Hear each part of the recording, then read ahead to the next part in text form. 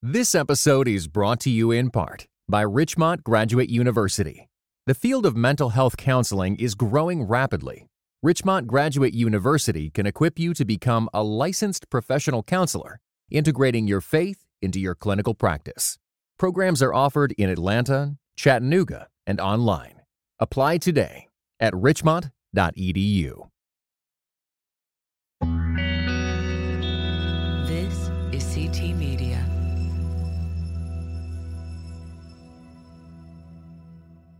In November 2006, in Colorado Springs, a pastor found himself at the center of a national controversy. His name was Ted Haggard, and he was the founder of New Life Church and the current president of the National Association of Evangelicals. A male prostitute had come forward and alleged that Haggard had paid him for sex and used crystal meth with him. The resulting scandal led to Haggard's resignation from the NAE, as well as from his pastorate at New Life Church. As the controversy buzzed and dozens of think pieces were being published online asking why this sort of thing had to happen, Mark Driscoll took to his blog and shared his perspective. He wrote, "Most pastors I know do not have satisfying, free, sexual conversations and liberties with their wives. At the risk of being even more widely despised than I currently am, I will lean over the plate and take one for the team on this. It is not uncommon to meet pastors' wives who really let themselves go. They sometimes feel that because their husband is a pastor, he's therefore trapped into fidelity, which gives them cause for laziness. A wife who lets herself go and is not sexually available to her husband in the ways that Song of Songs is so frank about is not responsible for her husband's sin, but she may not be helping him either." This is fairly consistent with much of Mark's teaching on sexuality at Mars Hill, both before and after these events. And he's hardly the only pastor to have said such a thing. Just this past February, Stuart Allen Clark, who was at the time the moderator of the General Baptist Council of Associated Churches, said something similar in a sermon that went viral immediately afterwards. Why is it so many times that women, after they get married, let themselves go?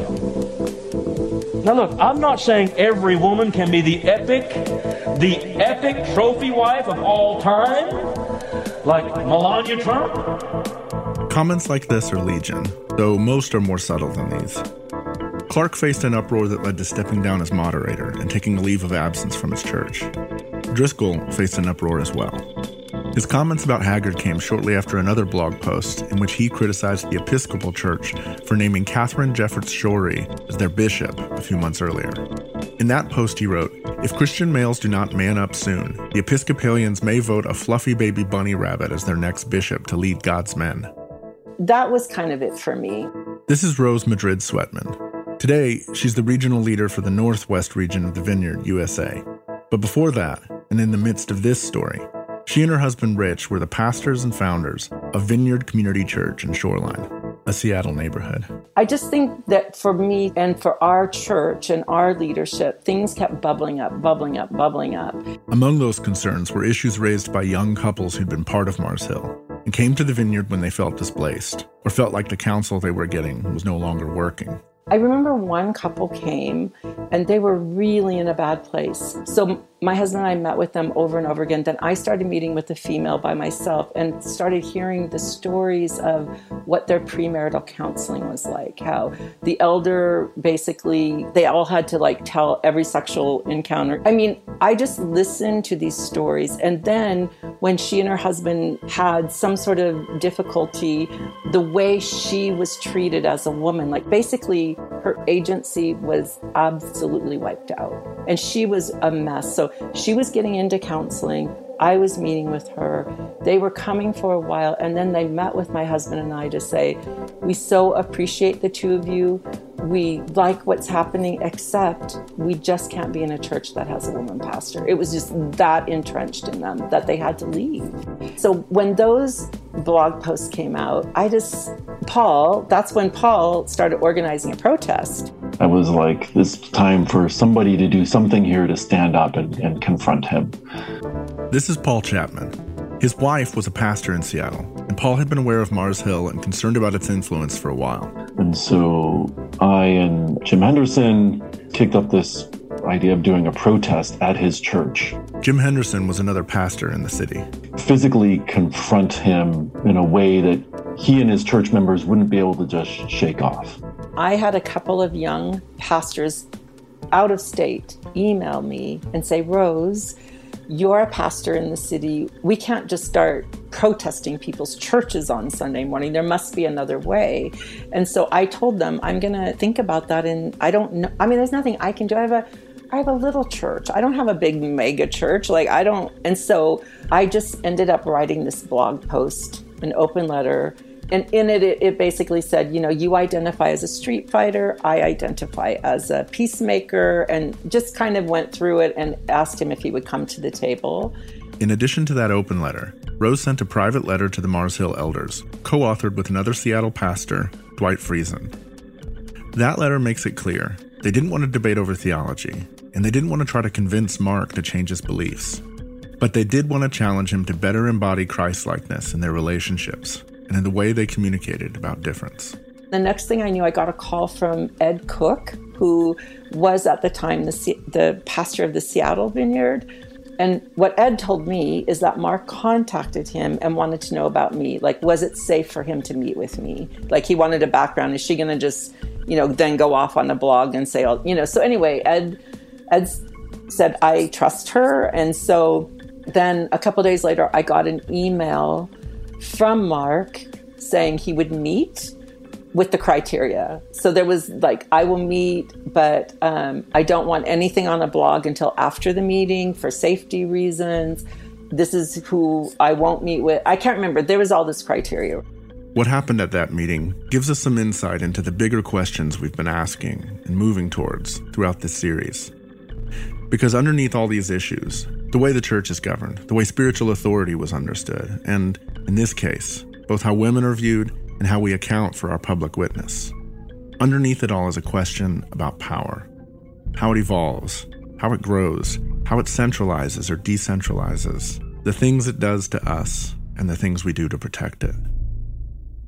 There's a danger in hearing this story and thinking it's about somebody else. As we've tried to point out along the way, the things that draw us into communities and relationships are complex, as are the things that make us stay. There's also a danger in looking at Mark Driscoll in the same way, as someone else, someone unlike us in every way. But what happens to us when we're in a corner, when it feels like something important might be slipping away from us?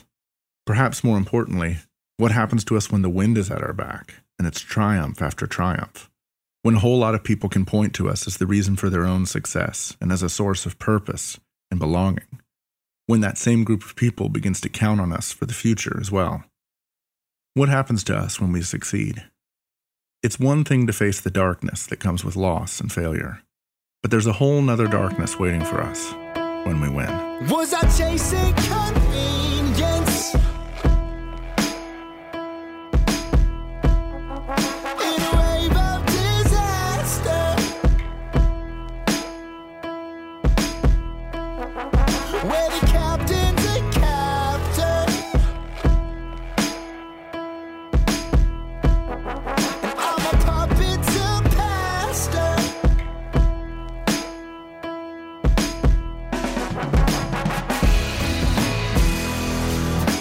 From Christianity Today, this is Mike Cosper, and you're listening to The Rise and Fall of Mars Hill. It's the story of one church that grew from a handful of people to a movement and then collapsed almost overnight. It's a story about power, fame, and spiritual trauma, problems faced across the spectrum of churches in America. And yet, it's also a story about the mystery of God, working in broken places. Today, Episode 9, The Bobby Knight Problem.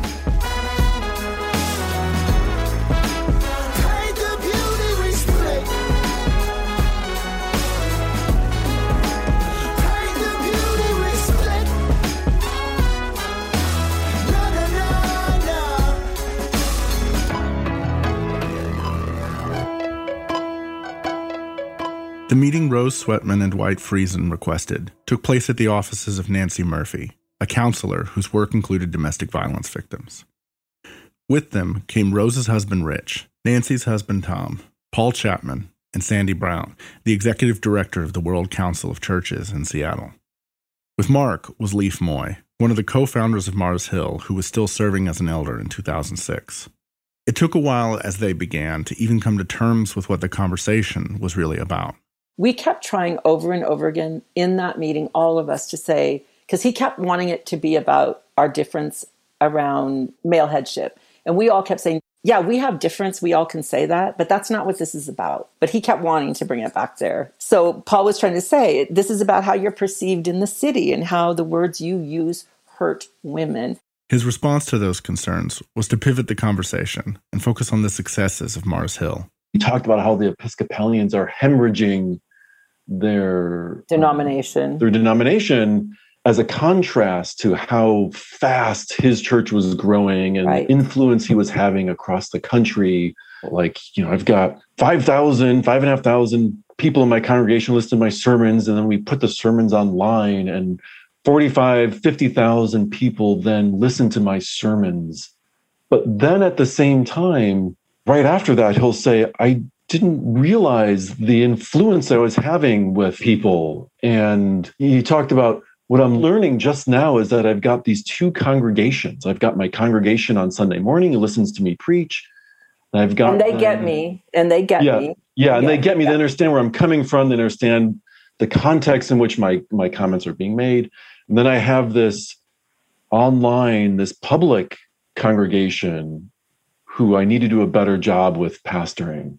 That was pretty mind-boggling for me, because you could just hear it. And it happened more than once. It was like 4 or 5 times. Yeah, where he would deny that he had any understanding that those words would be hurting people, because women in his church, it didn't hurt them. I mean, really, that was the argument he was making, is like, oh, my women get it. Rose, if you and 100 women behind you are offended, gosh, I didn't even know that. As Paul and Rose describe it, there was a kind of oscillation that took place, as though a door were opening to some kind of shared understanding, and then slamming shut with defensiveness. I said something about, Mark, really, when you call women bunny rabbits, or I said, if it hurts me or 100 other women behind me, does that matter to you? And Mark says it does, but then you, being a pastor, hurts me, and I don't know how to reconcile these disagreements. In spite of those comments, the other pastors in the room kept pressing Mark to see the impact of his words, regardless of his theology, and consider how the tone of condescension and misogyny, as well as the shaming that came along with his comments about pastors' wives, were causing pain and hurting the church's witness in the city. They pled with him to apologize. The whole meeting felt to me like this juxtaposition of him being a victim, not understanding, then to, I'm so important. Leaf said, I cannot let Mark apologize, because an apology for this could be misconstrued as a potential for being understood as an apology for his theology. And a number of us said, you're a gifted writer, a gifted speaker. We're confident that you can write an apology that makes it clear that what you're apologizing for is the language and tone and the hurt that language and tone is causing, rather than the cores of your theological beliefs. But despite that, Mark refused to actually issue anything resembling a real apology, and Leaf would not let him do it. This is a critical piece of the story, that in the aftermath of a blog post from Mark that was at a minimum a callous blunder and perhaps cruel and misogynistic, the response of Leif Moy was to protect him, to stand in the gap, so to speak, and block him from these appeals to apologize. We saw something similar in an earlier episode, but it's worth revisiting here. It was actually later in the timeline, when Paul Petrie and Bent Meyer were fired, and the church worked to quell an uproar from members who were raising concerns. As we noted then, much of the church's communication during that turmoil leaned on their attendance and growth numbers as evidence of God's hand on the church, and more subtly, his blessing on the leaders. And if numbers were your primary metric, then the results were clear. Mars Hill was experiencing remarkable success, and the elders during that season, and Leif Moy in this meeting, were determined not to show any cracks in loyalty or unity in the face of opposition. Bend, but don't break. Nod to the conflict, maybe even lament it, but don't give it enough credence to demand action or change. There are probably a lot of reasons this happens, but I think chief among them is that we want a sort of hero, someone whose ideas and successes are bold and iconic enough to inspire and shape our own. For many at Mars Hill, Mark Driscoll was just such a hero, and it's a role he cultivated through his storytelling about the identity and mission of the church. and it's a role that's easy to inhabit for leaders of all stripes. We want to cast ourselves as heroes, because in the language and imagery of the Bible, the people want a king. It's a desire we see in 1 Samuel, and one that God tries to warn us away from in 1 Samuel chapter 8, describing a litany of ways their king will ultimately oppress them. There are celebrations of good kings later, in the Psalms, for instance, or in David's final words in 2 Samuel 23, where he likens a good ruler to the light at sunrise or sun after the rain. But the power that comes with being a king is a strong drug, one that can attract those who'd abuse it and corrupt the well-intentioned.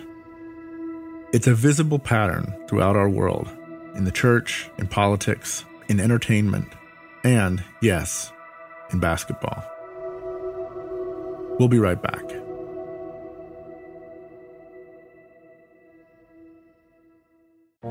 This show is sponsored by BetterHelp.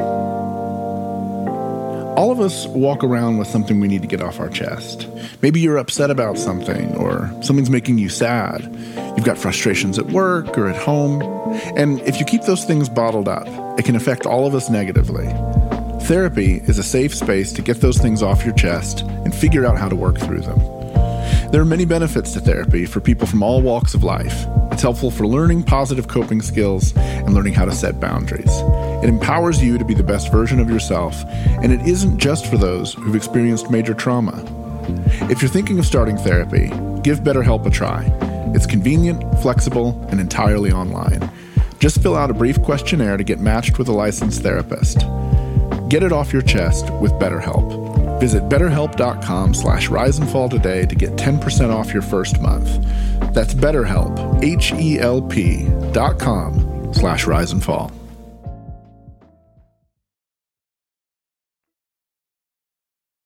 When I was a kid, our family moved to New Albany, Indiana, just across the river from Louisville. I can remember vividly touring houses as we tried to sort out where we'd live, and realtor after realtor told us two things.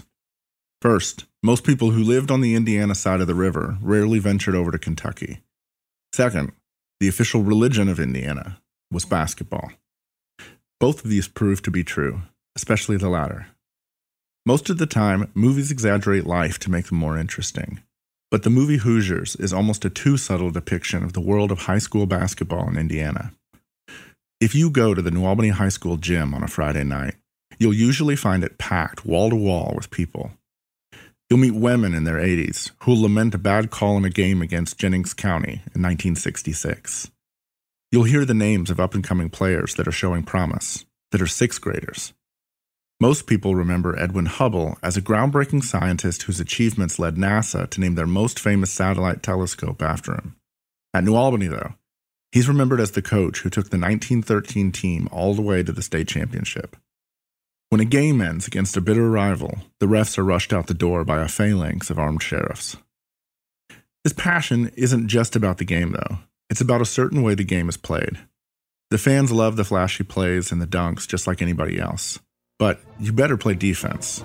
It's part of the tradition in the state, the Indiana way, as some people call it. A sense that there should be an integrity to how it's played, team over player, hustle, selflessness, and self-sacrifice. And in the late 80s, when we moved up there, no one embodied that spirit more than a coach about an hour up the road from us in Bloomington, Bobby Knight.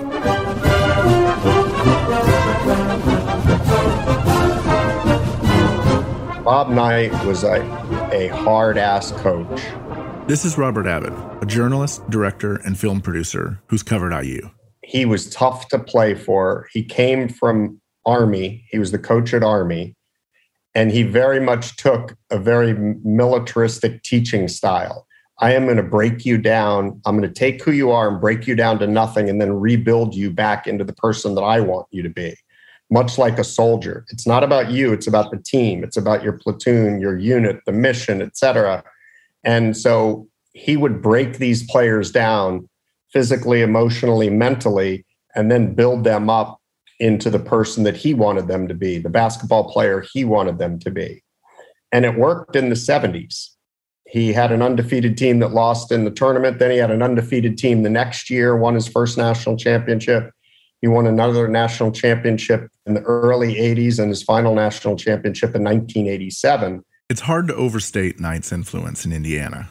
He was a hero because of his success, but also because of the kind of basketball he coached. He gave the state a sense of pride and identity. But I talked to John Wertheim, who grew up in Bloomington. He's a 60 Minutes correspondent now, was with Sports Illustrated. He and I are friends. And he described Indiana, and so did some other people, as like a flyover state. You know, you have New York, you have Chicago, you have LA, you have Miami. And Indiana is kind of one of those states you fly over that doesn't have this big identity, or it doesn't have a prominence. It doesn't stand for any one thing. And what he described to me, which made sense, is that Indiana basketball and Bob Knight was a lot of the state's identity, because he embodied everything that the people of that state value. Hard work, teamwork. It's not about you. It's about helping your farmer friend down the street if you need. It's about helping your teammate. And so many people in the state's identity was wrapped up in Indiana basketball, and as a result of that was wrapped up into Bob Knight. Luke Recker was the kind of player that Hoosiers loved. He was homegrown from Auburn, Indiana, and was named Mr. Basketball for the state in 1997, as well as being an All-American. When he signed with IU, there was a lot of excitement, and there should have been. Even as a freshman, he was a starter, and in just 2 seasons, he scored more than 900 points. But in April of 1999, he announced he was leaving the program. It might have been chalked up as just one more transfer in the NCAA, but Recker's exit was the third significant exit from IU in just a few years, the others being Neil Reed and Jason Collier. Robert Abbott was working for CNN Sports Illustrated at the time, and his boss, Steve Robinson, had a hunch it was worth looking into, so he assigned Abbott to the story. I wanted nothing to do with it, to be honest. I walked out of my boss's office and thought to myself, I'm not going to get anything on this. And it wasn't a big story at all. It was literally, when we discussed it, the initial conversation was about, why are kids leaving? And we just assumed that in the 90s, there was a huge explosion in AAU basketball. The McDonald's All-American game, all those things started to get televised, and these kids were superstars at the age of 14, 15, 16, 17, 18, until they entered college. So we just thought it was going to be a story about entitlement, young athlete entitlement, like I'm too big for my britches and I don't want to listen to a hard-ass coach like Bob Knight. Here at the beginning, Bobby Knight was getting the benefit of the doubt, and that's what most people would do in these circumstances. He's a living legend and carries the sort of authority that accompanies celebrity, which we've explored on this podcast before. There's something similar at work when Mark Driscoll and Leif Moy walk into that room in Seattle in 2006. Driscoll already has a kind of celebrity, but in addition to that, he's a pastor, a title that in almost all circumstances tends to incline people favorably towards you. The others in that room were Christian leaders, and they wanted Mark to succeed and flourish, albeit in a way that was less chaotic and destructive to the city. In Knight's case in particular, there's a power differential too.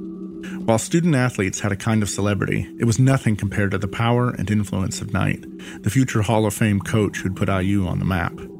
He had strings to pull at the university, the government, the city at large, the NBA, and the NCAA that would be hard to quantify. Almost as soon as Robert Abbott got to Bloomington, he could sense that power and influence, and he could sense a current of fear that ran through the players. They didn't want to talk to me. I talked to the mother of one player who said, I can't talk to you. My husband is an insurance salesman in the state.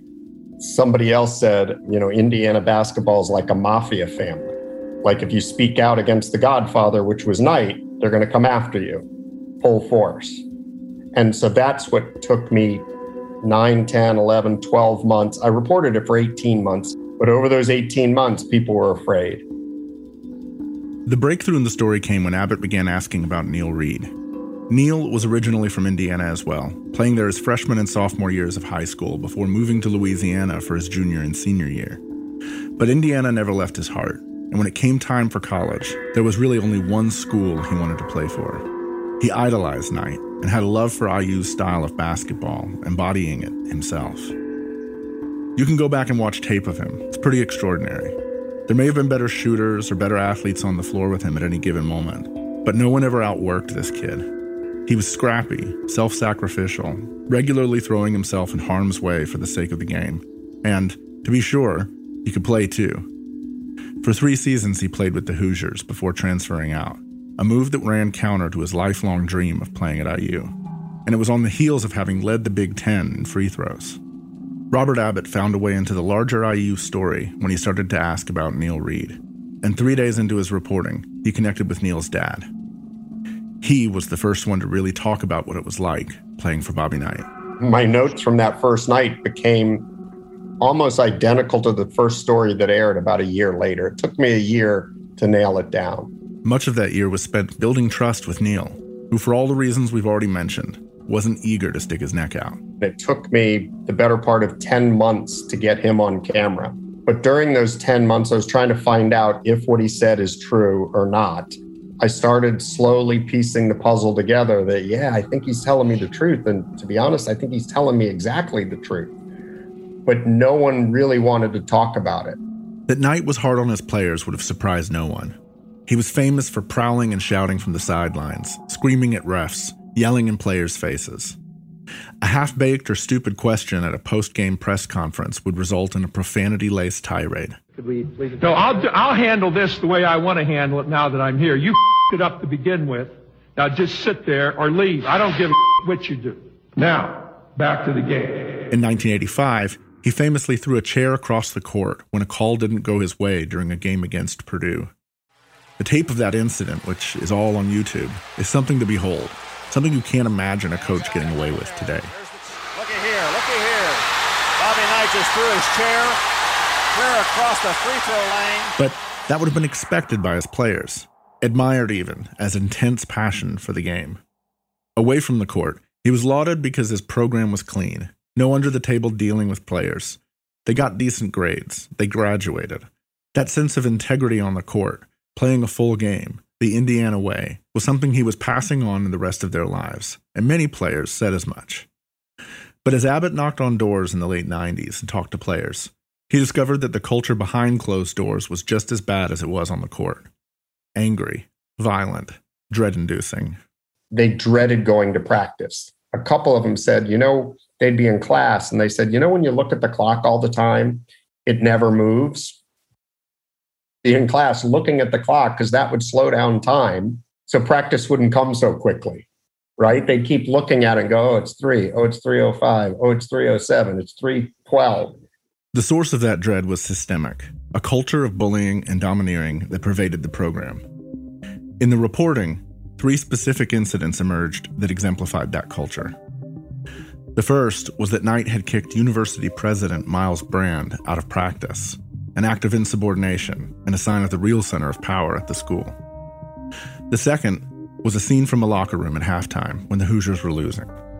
Knight had disappeared into one of the stalls, and when he emerged, he had his pants around his ankles and a soiled bundle of toilet paper in his hand, an object lesson in what he thought of their playing. Third, and most significant, was the allegation that he'd grabbed Neil Reed by the throat at a practice and choked him. Abbott chased these accusations down and kept in conversation with Reed. By the spring of 2000, he felt like he had the story nailed down, and Neil was ready to be interviewed. That interview ran on March 14th on the CNN Sports Illustrated network. Indiana pushed back greatly on CNN, Neil Reed, everybody who's in the piece. They kind of tried to destroy them.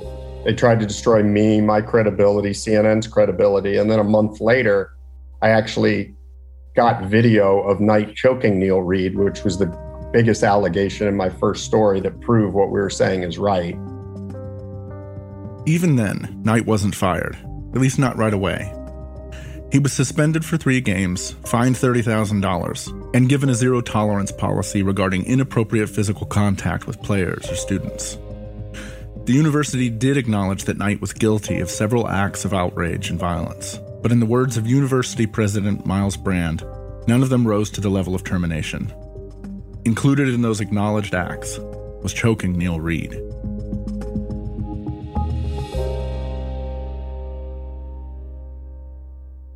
The story of Robert Abbott's investigation at IU is the subject of ESPN's documentary, The Last Days of Knight. There are a lot more layers than we have time for here, including the drama of getting a hold of the tape, the showdown between CNN and IU, and the saga that followed and led to Knight's firing.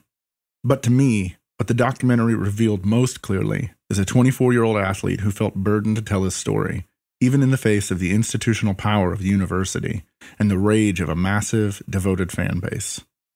The most striking scene in the film comes when we see Neil Reed in the spring of 2000, watching the tape of Knight choking him. You can see it in his face and in his eyes. He's reliving one of the worst moments in his life. Neil Reed told me numerous times he never came to me because he wanted to hurt Indiana or Bob Knight. He just had PTSD and he had it churning inside him and he had to get it out. He had to get his experience out for him to move on in his life. And as difficult as it was and as hard as it was, and as many slings and arrows that came at him during that time, and he was beaten like a piñata, in the long run, he got to move on with his life and become a great father and a teacher and a coach that so many kids at his high school looked up and admired him. Outside observers will often ask why insiders don't stand up to abusive leaders and bullies. And the answer is because abusers are almost never standing on their own. Knight acted with impunity not simply because he was tolerated by the university, but because they were invested in his status as a legend and an icon for their own brand. This is the Bobby Knight problem. An organization becomes so identified with an individual that they're determined to protect and insulate them, no matter the cost. Because the benefit of that protection, whether it's about money or image or power or mission, is deemed to be more important than the negative impact they might have on other people. I was shocked that they weren't listening to what I was saying. He choked a player. And at the time, I thought they were dumb, stupid, something. I don't know. I was just younger and I was naive. And I was like, how do they not see this? And I knew they were against it and didn't want it to come out. But really, it wasn't until I did the film 16 years later, had a lot more perspective as a journalist, just as a man, that I saw how institutional the pushback was. I mean, I dealt mainly with Christopher Simpson, who was the vice president, and he just wanted to snuff me out like there was nothing. And it was obvious. At the time, I didn't quite understand it. I was just like, how does he not get this? 16 years later, I go, oh, I know he got it. It was his job to destroy me, to destroy CNN, and keep the golden goose, Bob Knight, in place. Knight was eventually fired for grabbing a student by the arm when he felt disrespected. And on one level, it was a vindication for Neil Reed for having the courage to come forward. But the mental and emotional cost was enormous. There's another aspect to the tragedy in Neil Reed's life. At just 36 years old, he died of a heart attack, leaving behind his wife and 2 kids. But as Abbott shows on the documentary, his life had become rich and full. He was a well-loved teacher at a high school, a good dad, a loving husband, and in spite of the heartbreak of his IU experience, he'd made something beautiful of his life. Coach Knight had 3 national championships, Olympic gold medal, was in the Hall of Fame when Neil Reed came out with his allegations and the other players did. And when he got fired, he lost his job, but he didn't lose any of that other stuff. When Neil Reed left Indiana, he lost everything. His whole being from 6 years old on was to play at Indiana for Bob Knight. So everything, every decision he had made in his life kind of had come to a dead end, right? This is what he once told me. He said, Robert, I don't know what's worse, never having your dream come true or having it come true and turn into a nightmare. One, the warning signs of Bobby Knight's abusive behavior were there right from the beginning. This is Rachel Den Hollander, whom you heard on an earlier episode. Rachel's an attorney and an advocate for abuse survivors. She became widely known in 2016 when she was the first woman to come forward and pursue criminal charges against Larry Nassar, the USA Gymnastics team doctor. I remember as a young child watching his behavior with the players and asking my parents as a little girl, why is this okay? Why is somebody not stopping him? I remember saying to them, if he did that to somebody on the street, that would be illegal. Why is this okay? The warning signs were there. The outright abusive and illegal behavior was there, but nobody wanted to see it. Nobody cared enough to see it. In fact, it wasn't just a not wanting to see, it was an intentional turning away, a normalizing of abusive behavior. And we see that dynamic of normalizing abusive behavior over and over and over again, whether it's in the athletic context or the religious context. We normalize behaviors that are abusive. 20 years later, having done so many more stories and films and things like that, it's really the playbook of people in power. I see it plain and simple. I see it just what you said, Mark taking control of Mars Hill, Harvey Weinstein, it's the Weinstein Company. God help you if you cross me, because I'm going to come after you with a vengeance, and I am going to destroy you. And all you need to do is destroy one or two people, and everybody else looks and goes, I don't want to be that person next. That fear becomes kind of the greatest moat they can build around themselves. They get seduced by that power, they abuse that power, and then at some point, their whole being, everything they do is to stay in power. And when your church is growing from 10 to 20 to 50,000 people to 12 countries to this, people on the inside are like, oh, wait, we're doing good things. There's a threshold that gets crossed in the middle of this, a point where the line between the success and character of an organization and the success and personality of an individual gets blurred, and the two are conflated. As a result, it's hard to imagine IU without Bobby Knight, hard to imagine Mars Hill without Mark Driscoll, hard to imagine Ravi Zacharias Ministries without Ravi Zacharias, and on it goes. The desire to preserve the institution then demands that you protect and support the individual, regardless of the human toll. It wasn't that they couldn't see, it was that they saw and chose not to care. And that goes down to what we value and prioritize. Then in addition to that, you had a system, an institution, that was protecting Bobby Knight because they had other things that they valued more than people who were made in God's image, than their players. Then you had an entire system that surrounded Bobby Knight. That meant that it was very difficult for any players to speak up. And we see really parallels to this in the church environment.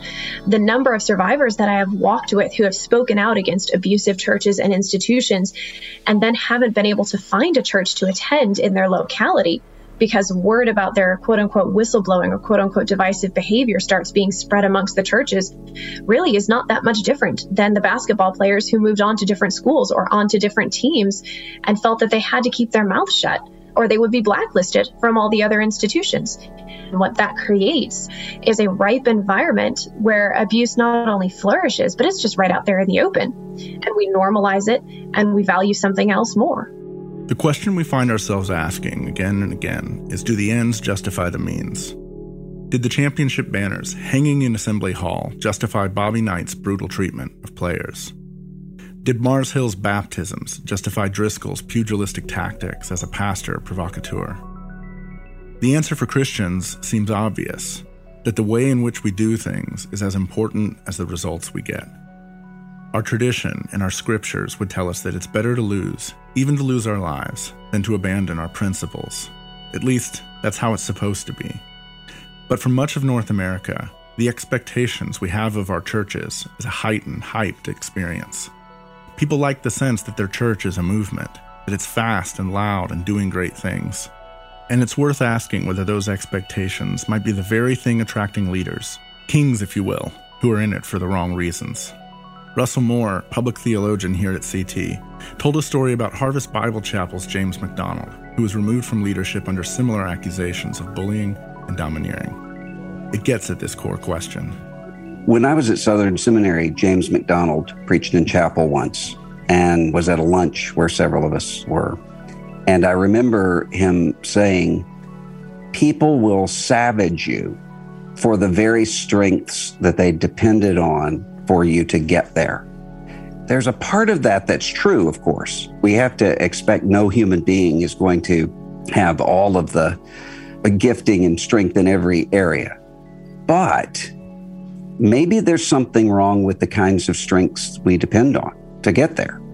Maybe there's something wrong with the there.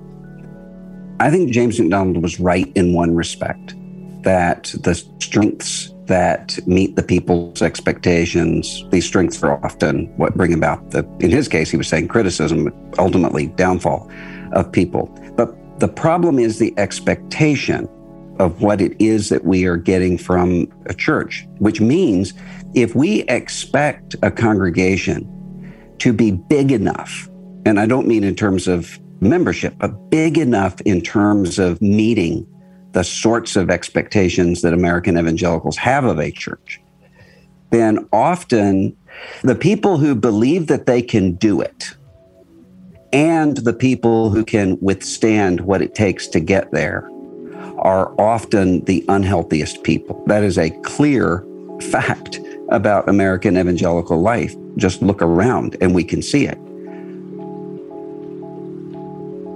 We'll be right back. What I loved most of all about Israel and why I became a Zionist was because Zionism was a rejection of victimhood. A few weeks ago on CT's The Bulletin, we launched Promised Land, a new podcast about Israel and Palestine in a post-October 7th world. 6:30 a.m. we're in our synagogue praying, and sirens go off, and they're going on.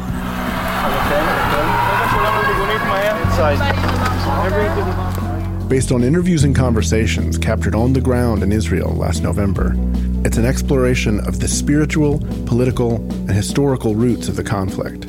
When there's a weak Israel, every Jew in the world is weak. And why should a Russian Jew who has nothing to do with this land come here? Why? I mean, if you want, you can give them Texas. You love them so much. I am alive because I didn't come home.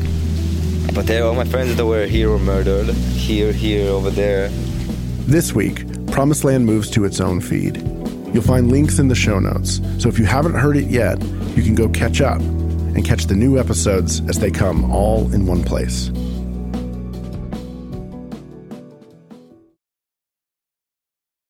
There's one more critical piece to the Bobby Knight problem. It involves doors with locks and chains. Famously, there'd be a chain and a lock on the doors to go into practice so nobody could go in there. So he was Dr. Jekyll and Mr. Hyde. And he'd show you a little bit in the public, but when he went behind the scenes, he was a different guy. The question the fans should ask is if Coach Knight, if Driscoll will do that in a public setting in front of a microphone, and they have the audacity, the balls, whatever, imagine what they're going to do behind closed doors when no one's watching.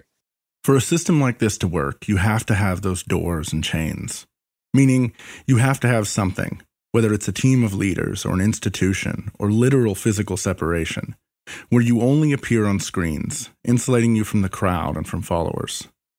And what can happen in our day when the tools of media are so abundant, and when, for instance, the team at Mars Hill was so talented, is that you can create a curated version of yourself, an illusion that embodies that king-like status, where the clips are well edited and the story is well told.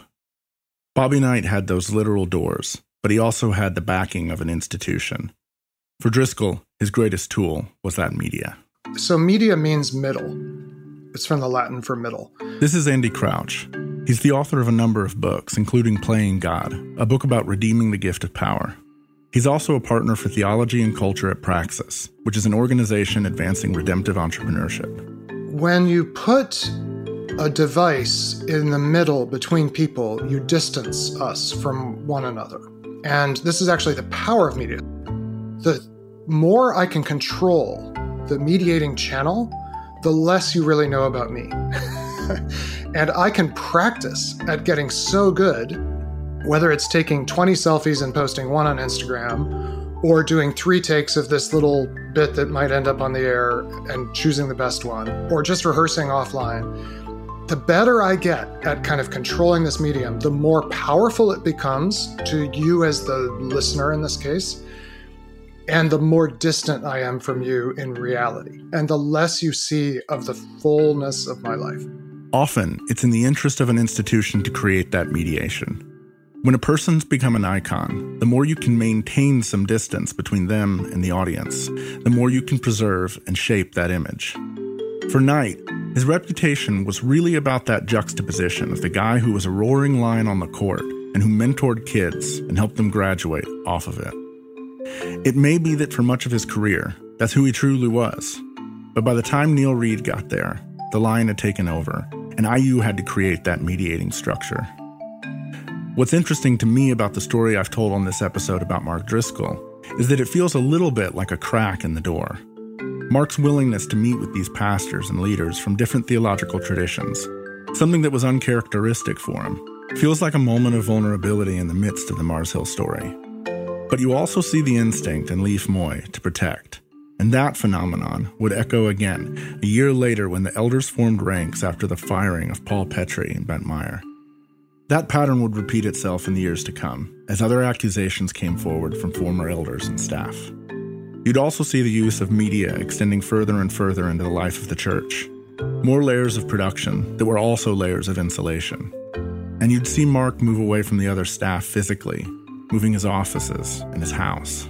And I'll tell you this right now, everybody can sit around and point at Mars, but straight up, the system has not changed. This is Jesse Bryan, who served as Mars Hill's creative director for many years. He was responsible for developing much of their media. The end lust for audience is still the same. Name a big church right now that doesn't understand media. Do you know any pastors now who aren't podcasting because they're not sure that what they're putting in the world is good for the world? I don't know any. My understanding, and talking to a friend of mine that's still involved in church, is that the hardest person to hire for right now in the church is the media person. In fact, they're even firing their youth staff so they can afford to have a media team. What does that tell you? Do you care more about the person in front of you or the person on the other side of the speaker? How's it changed? I don't know. I'm not involved at all, but I'm just saying, I'm friends with a lot of those dudes, and I know that they know all the dangers of these things, and every one of them still hits send after the sermon on Sunday. That's the machine. Jesse comes to these conclusions having been burned by the system and having watched many friends suffer in the aftermath. Interestingly, Andy Crouch comes to the same conversation as an outsider to this world, observing it culturally and theologically. They arrive in a similar place. We know that the way we're formed is by proximate, inescapable encounter with another person who deeply loves us, who's willing to let us be vulnerable in their presence, who is themselves willing to be vulnerable in our presence, and who calls us to a kind of renovated life. That's the way anybody changes. I think we fail to see the way the media has become a barrier to community. That there's a deep and tragic loss of connection between human beings in our world, and that the church's unapologetic and unexamined embrace of these mediated ways of connecting have made it complicit in creating an isolated, lonely culture. That very phenomenon makes us vulnerable to church cultures that offer illusory experiences of transcendence through production and hype. And it sets us up to follow predatory leaders because their grandiose promises speak to our deep, unmet desire for belonging and purpose. When that leader falls or disappoints us, the curtain drops, and we lose our grip on the sense of identity we developed through that mediated connection. What it's rooted in, Mike, is it is so hard to believe that the Word and the Spirit are enough. It really feels like we need something extra. We are up against Caesar here. We are up against Kim Kardashian. Let's get just a little extra mojo here, whether it's that little edge of humor that is not ultimately honoring of people, or that crazy performance that gets people's attention, or that really slick production. I mean, yes, of course, it's about the Word and the Spirit, but those feel awfully weak. All of us, the temptation is so deep to go for that little extra. And there's often an incremental way that little bit of extra, whether taken on experimentally, intentionally, or thoughtlessly, can become an inch-by-inch transformation into dependence on spectacle and hype in our churches.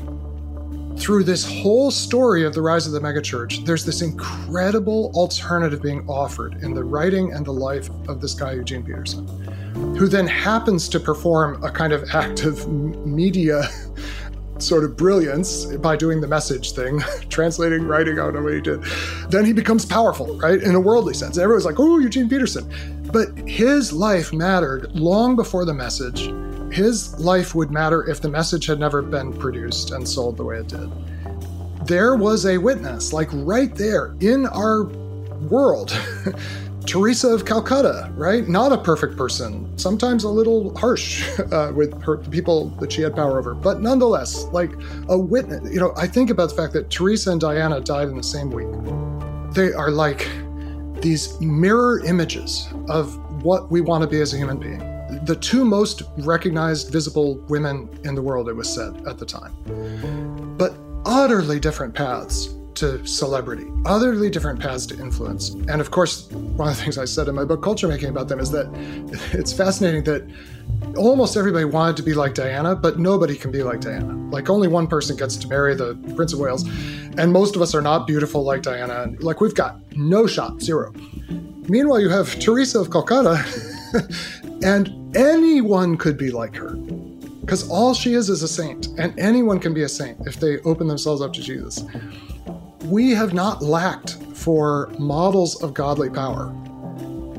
We just don't want the suffering that comes with it, the long stretches of anonymity and seeming ineffectiveness, the humiliation of being like your Lord.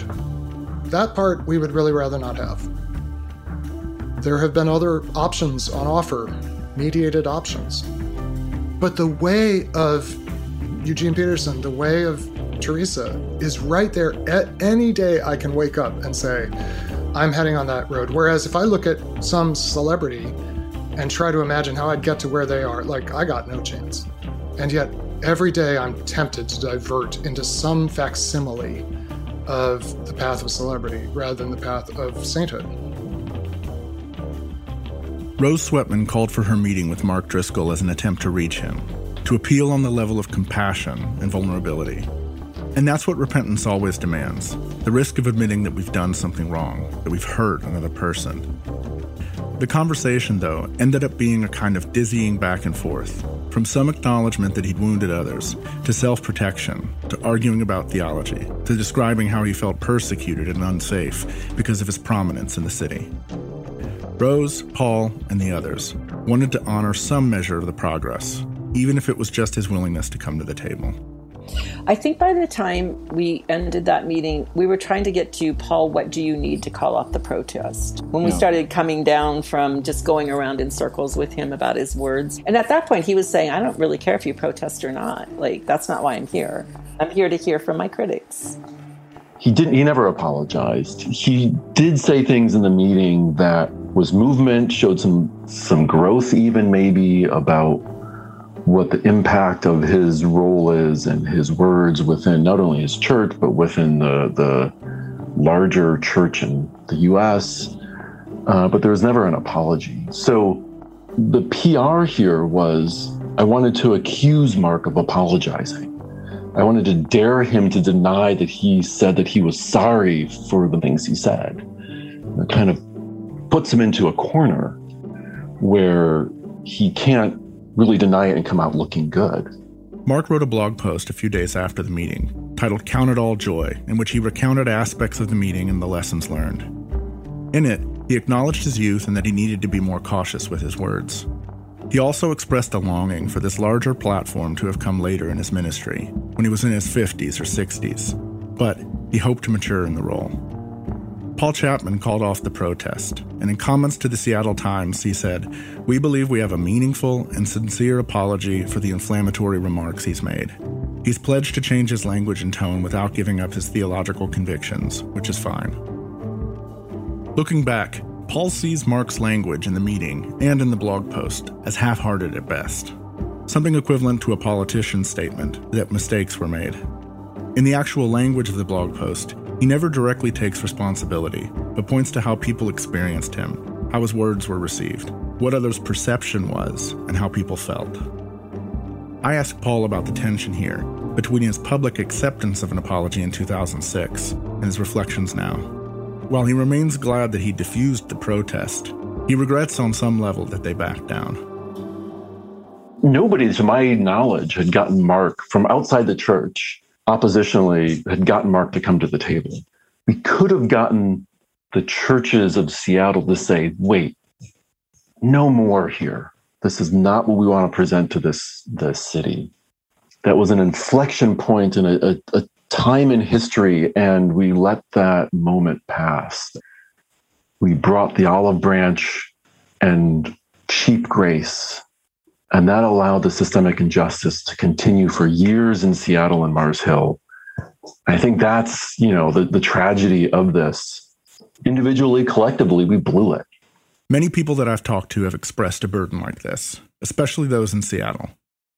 The spiritual and emotional fallout in the city echoes even now, 7 years later, and there are some who were part of that story at various levels, even at a distance as Paul was, who wish they'd done or said more earlier. In the end, though, I'm not sure they could have. There's a calculus that was made, and it shaped Mark's decisions for the years to come, and I think there's a parallel to it in an anecdote from Bobby Knight's story.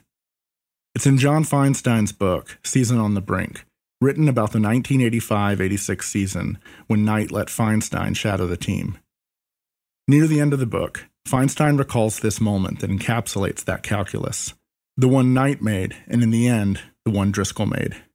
It's what justified the culture of fear, the bullying, the unhinged brashness. Feinstein writes, "After the Indiana-Illinois game, during which Bob kicked and slammed a chair and kicked a cheerleader's megaphone, Dave Kindred, the superb columnist for the Atlanta Constitution, wrote that he was disappointed to see Knight acting this way again. Kindred, a longtime friend of Knight's, ended the column by writing, 'Once again, I find myself wondering when it comes to Bob Knight, if the end justifies the means.' A few days later, Knight called Kindred. 'You needed one more line for that damn column,' Knight said. 'You should have finished by saying, and one more time, I realized that it does.'" I saw Haku walking around like he owns this town.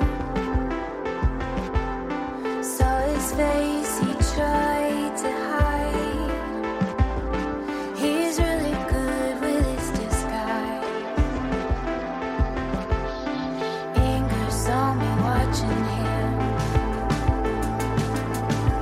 Stood his ground, gave me a grin. Whispered words I won't repeat. Then anger started watching me. I know his name. I know his game. He lights a fire to watch it burn. Thanks for listening. Subscriptions to CT are one of the best ways to support this kind of journalism. If you want to help us continue the work, consider joining today at orderct.com/Mars Hill. The Rise and Fall of Mars Hill is a production of Christianity Today. It's executive produced by Eric Petrick. It's produced, written, and edited by Mike Cosper. Additional editing by Resonate Recordings and Matt Linder. Joy Beth Smith is our associate producer. Music, sound design, and mixing by Kate Siefker. Our theme song is Sticks and Stones by King's Kaleidoscope. Our closing song this week is Anger by Treva Bloomquist. Special thanks to Ben Vandermeer. Graphic design by Brian Todd. Social media by Nicole Shanks. Editorial consulting by our online managing editor, Andrea Palpant-Dilley. CT's editor-in-chief is Timothy Dalrymple.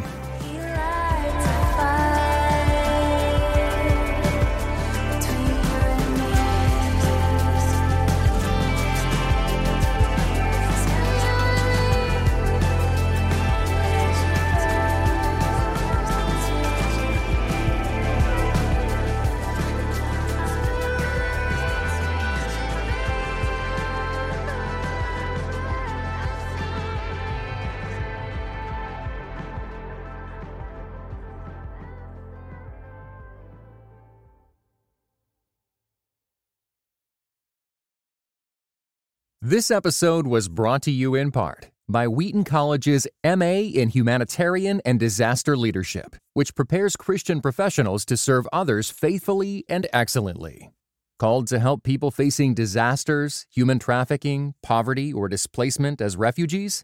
Visit wheaton.edu/HDL.